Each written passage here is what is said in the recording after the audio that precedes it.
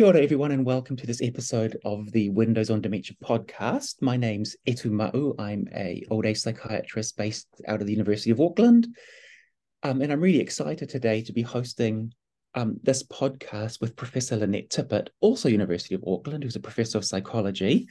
And it's going to be around risk reduction, particularly following the release of the World Alzheimer's Report 2023 in September, whose focus was on reducing dementia risk, never too early, never too late. And as some of you may know, Lynette launched this report on behalf of Alzheimer's New Zealand at their recent event in September on repositioning dementia, let's get real.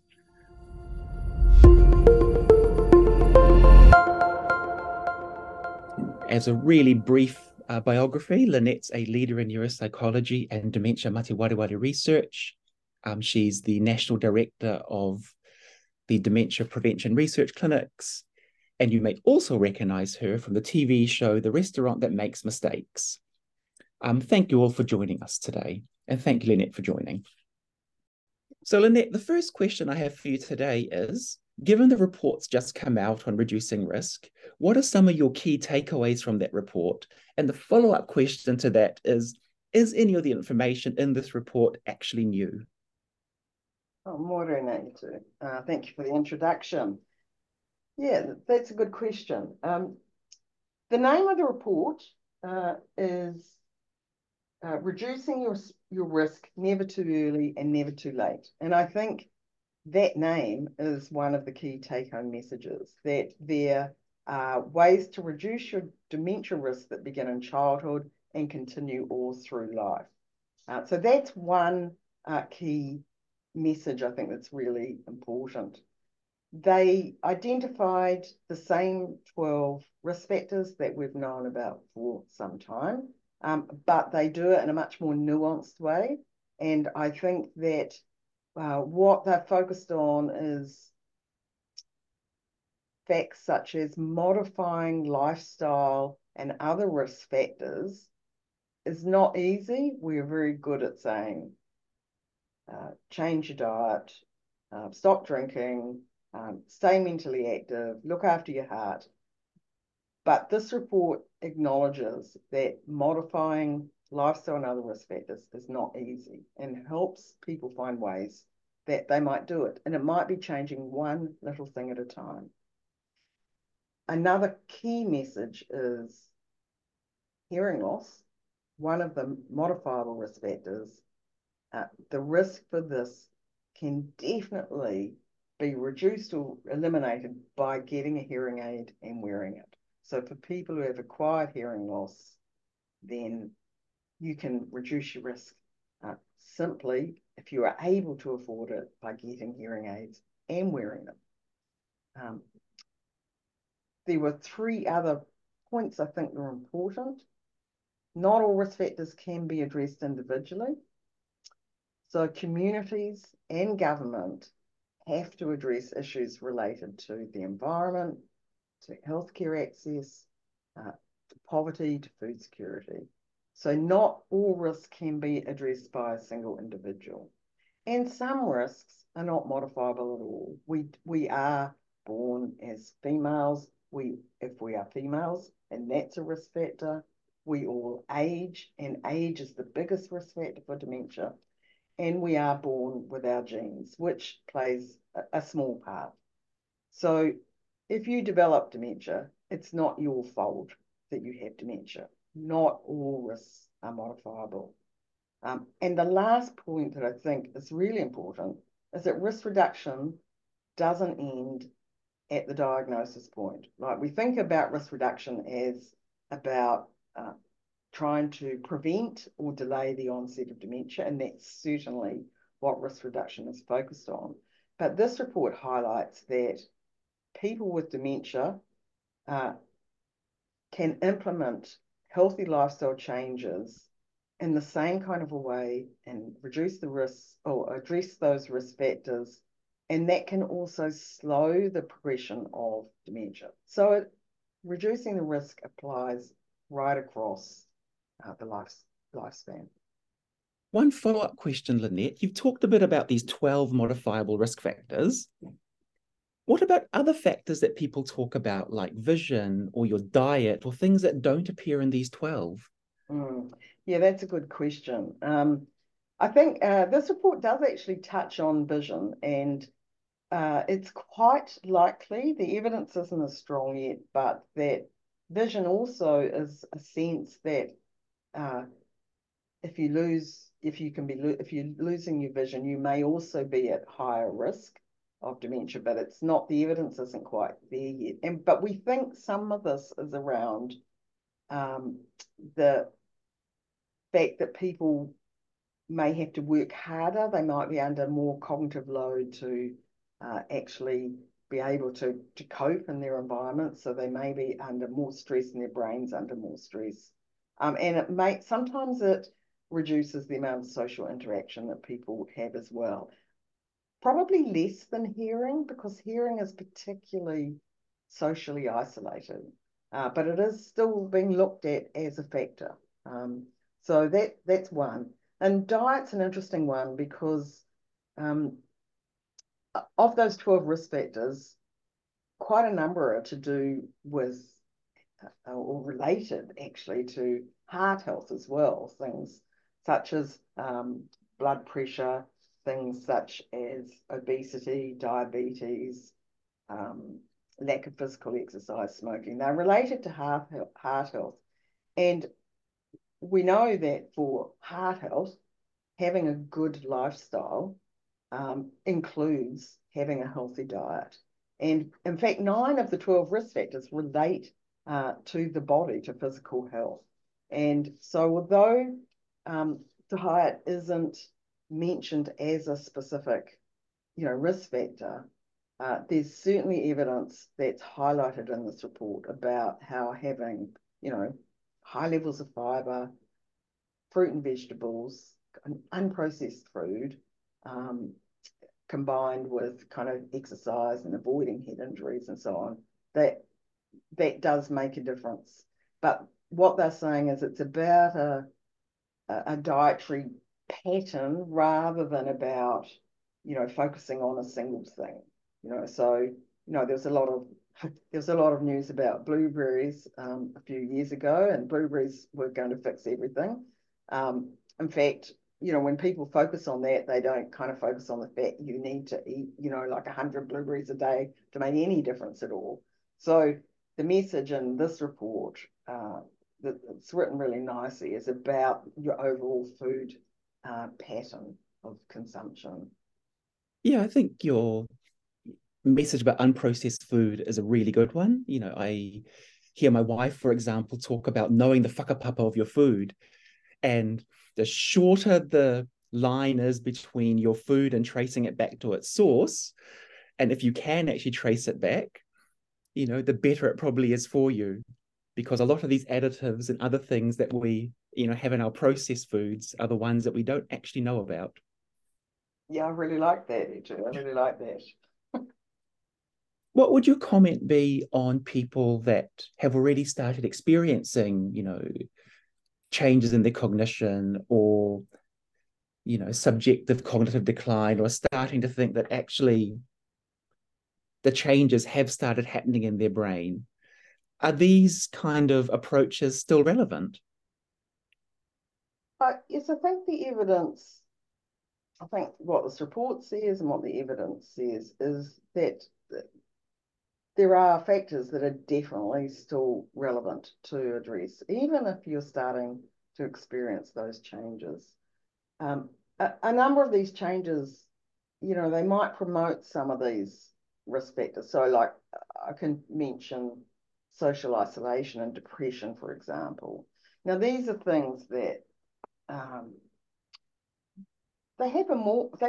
People might be surprised to know that they do happen more in older adults for a number of factors, but they definitely are also a risk for dementia. People get concerned about their cognition, a bit worried that they're not quite as crisp as they were, or that they're having some problems.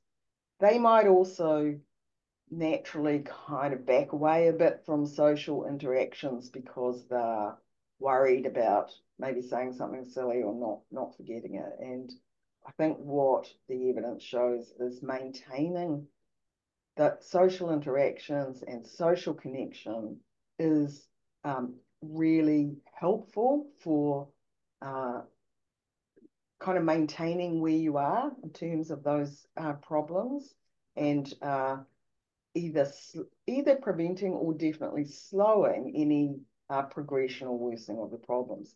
So all those healthy lifestyle factors about being connected, exercising well, eating a good diet, they're as important when you are developing problems as they are, earlier in your life. One of the things that you touched on, Lynette, a bit earlier was talking about the post-diagnostic supports and about what we can do when people have a diagnosis of dementia and what they can do and what their families can do and organizations can do to, as you've talked about, maintain their functioning for as long as possible or potentially slow that trajectory of decline. Do you have any comments on that about what we can possibly do? Well, I think that there's pretty clear evidence now that maintaining what I call cognitive stimulation, and that's the name of a package actually, but it's about being active and engaged in mental, exercises, discussing the news, trying new things, having conversations that are stimulating, being engaged in maybe creative activities. These things make a difference to it certainly makes a difference to the quality of life. It makes a difference, we think, as well, to the speed of progression for a number of people. Now, and I think one of the really interesting things that's coming out is around the impact of having a purpose in life. And often people, once they've had a diagnosis of dementia, they and sometimes their families kind of feel like, well, that's it, really, and that that can be associated with with a loss of purpose. And you mentioned, somewhat embarrassingly, you mentioned my role in the series, The Restaurant That Makes Mistakes. So this involved a group of people with dementia of different sorts, and they were taken in and trained to work in different roles in a restaurant where they were actually serving meals to customers coming in. And I was actually, if I'm absolutely honest, pretty anxious going into this, because this was a range of people with a range of difficulties. And I found it just uplifting to watch these people grow and respond during this time. Now, it's not that there weren't a lot of challenges for them, but that sense of purpose, they were in this joint endeavor, they were doing something meaningful, a meaningful kind of activity that had an outcome, providing food and serving food to people, that just lifted that whole group in so many ways. And I think the sense of purpose was a really important part of that. And that's what we have to find a way to maintain for people post-diagnosis. I mean, I like the fact that you focused on purpose, Lynette, because if I reflect on, people that have had dementia in my family, or just looking at people with dementia and families that I know or that I work with in my clinical sphere, we have a tendency to take purpose away from people. People with dementia start to lose the ability to do things, and our natural response is to take over. And it sounds like what you're saying is actually work with them with what they can do so that they can continue their functioning as best they can. Absolutely. I think you've hit the nail on the head there. I think that, this is something for families or caregivers, but it's also a challenge for our society, because we could be focusing much more on providing dementia-friendly environments and spaces for so that people with dementia are more able to be part of the environment, that there's an acceptance and support as needed, but that they don't have to feel, if they're going into a shop, that they're going to be humiliated because they're slow with dealing with payment. A whole lot of really simple things can be put in place that come from education, from about what people, how people can support people with dementia, about addressing the stigma associated with that word, about making the environment friendly. So I think as family members and caregivers, we can help with that sense of purpose. But I think also at a broader community and society level, we can also facilitate that by addressing those factors. So if there's a carer sitting at home at the moment listening to this podcast, what kind of practical tips would you give for them about, a dementia-friendly environment in the home, as to how they approach the person with dementia, or what they can do to kind of, create that sense of purpose or create a more fulfilling environment for them? Well, I think one thing is would be to think quite a lot about the kinds of things that person has always liked contributing in the context of the whānau, the family, the home environment. What do they, or have they always enjoyed? And how could you make that person still be able to complete or be part of that task? So for some people, it will be around cooking. They may have been the person who provided the food for the family. And they may not be, cooking's pretty complex actually. But so they may not be able to do all that, but they may still be very capable of being involved in food preparation, of doing tasks that relate to the provision of food. And for some people, that will be really important. Other people, it might be to do with things outside. They might have been a gardener, and again, gardening, there's a lot of planning and there's a lot of knowledge around seasons and plants that goes into that. But with a small amount of support, they may very well be able to continue to do that. So I think it's about thinking about what your family member has always loved to do and loved to contribute, and thinking about how it might be possible to support them to do even part of that task that they previously would have, done. Yeah, so it sounds like, tailoring things that they can do to the level of ability that they have, so that they can still participate in it and get a sense of accomplishment from it without feeling overwhelmed by the enormity of the task, or feeling, embarrassed or depressed because they can't function like they know they used to. That's right. It is that fine balance. I think, one thing about reading in this report, there was a section on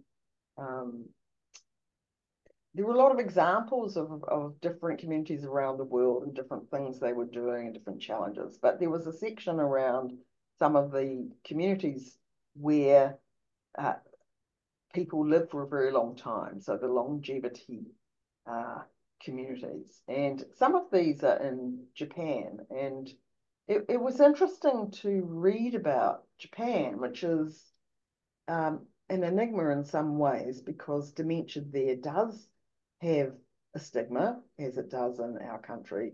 But what they have is thousands of dementia-friendly cafes scattered throughout the country, in which sometimes people with dementia are working there, or sometimes they're just cafes that are known to be friendly and available for people with dementia to come to themselves and to use. And there were some small communities in some of the smaller islands where maybe because longevity is such, people live such a long time. There are a lot of very old people living in those communities. And as a result, there are quite a few people with dementia, but they've always been so much part of the community. Older adults have been so much part of the community, the social fabric, the activities that the community are involved in, that is just maintained for people with dementia. They still come to all those social activities. They mightn't be able to do all the games that they used to do, but they can still dance, they can still talk, they can still interact, and they're part of it. And so again, I come back to our society needing to find ways where that's possible. And I think in New Zealand, certainly there are cultural differences, and some cultures already do this incredibly well. In Māori culture, people who are connected, with their local marae, or even just in a large extended whānau, they seem to know very well the importance of maintaining the mana of their family member with dementia and of having them involved in the tasks that they've always been involved in, of having them be part of the groups. And I know in Pacifica communities as well, there's often it almost seems to be part of the fabric of the culture that older people are facilitated to live the best life they can. So we have models of it in New Zealand, and I'd love to see it be something that was extended more broadly in our communities. No, absolutely. And I think we can take, the positives from how other cultures approach things and, hopefully upscale those to a society-wide approach. So finally, Lynette, as we start wrapping up, talking about society, and society kind of inextricably links with government in the end. We've just had a change of government. We know that a lot of these modifiable risk factors for dementia cluster around social disadvantage, they cluster around deprivation, that people who, are less financially well off or are more deprived or live in more deprived areas have a higher risk of having many of these risk factors and therefore a higher risk of dementia. What would you want to say to the incoming government about what you'd like to see them target or think about when it comes to risk reduction for things like dementia? I think you've touched on an incredibly important point for New Zealand at this point of our history. There's really good evidence that widening inequality means a really unequal distribution of risk. That's just what you've said, that people who are living with lower incomes or in poverty, they experience a whole range of life stresses and risk factors that increase their risk. I think this means that the government really has to make poverty reduction a huge priority, that we have to think really carefully about policies that increase the wealth of some but don't address the poverty of other communities. And so I would like the government to be thinking about those factors and the policies they're putting in, that they're not, they don't just have an effect on, making business more effective, but if you put in policies that do that, which do not address poverty and inequity, you are putting at risk increasingly large parts of the community. You're putting them at risk of developing dementia later.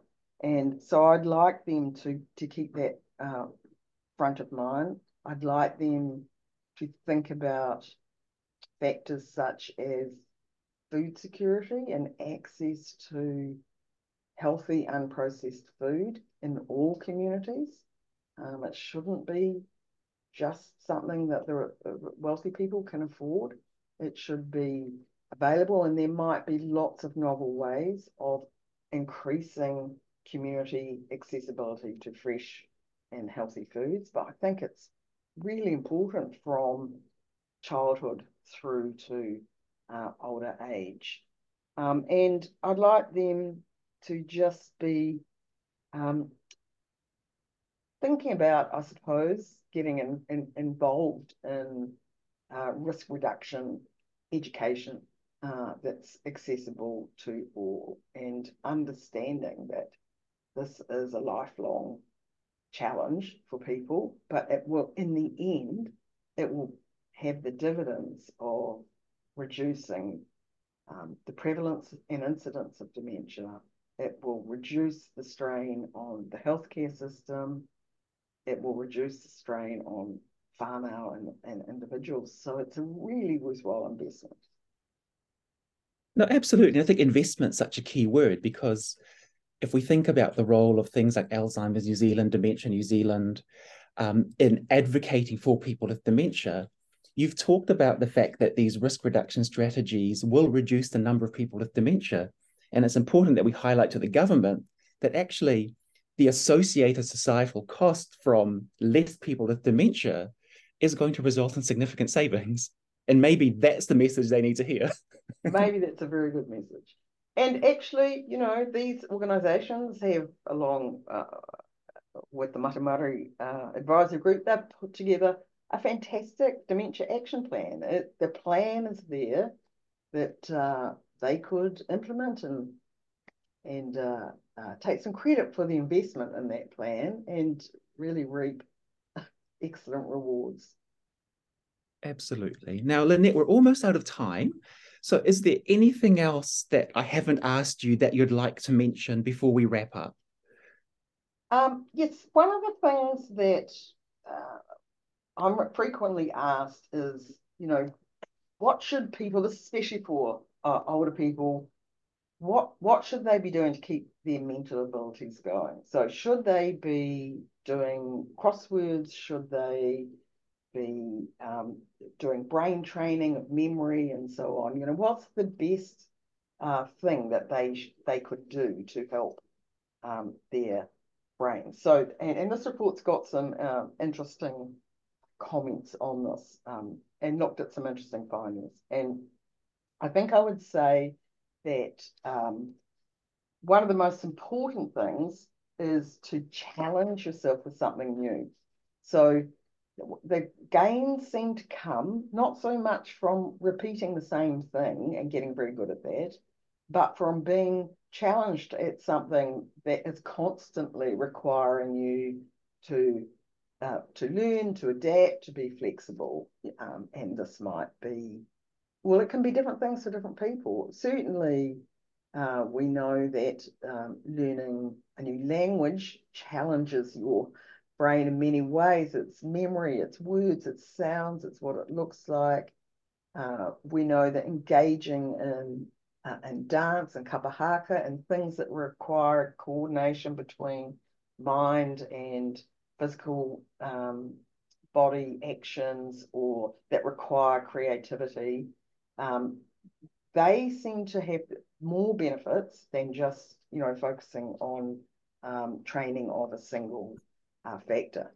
So activities that are multi-layered, so require lots of things, and also activities that also include social interaction, seem to be absolutely the peak when it comes to having effects.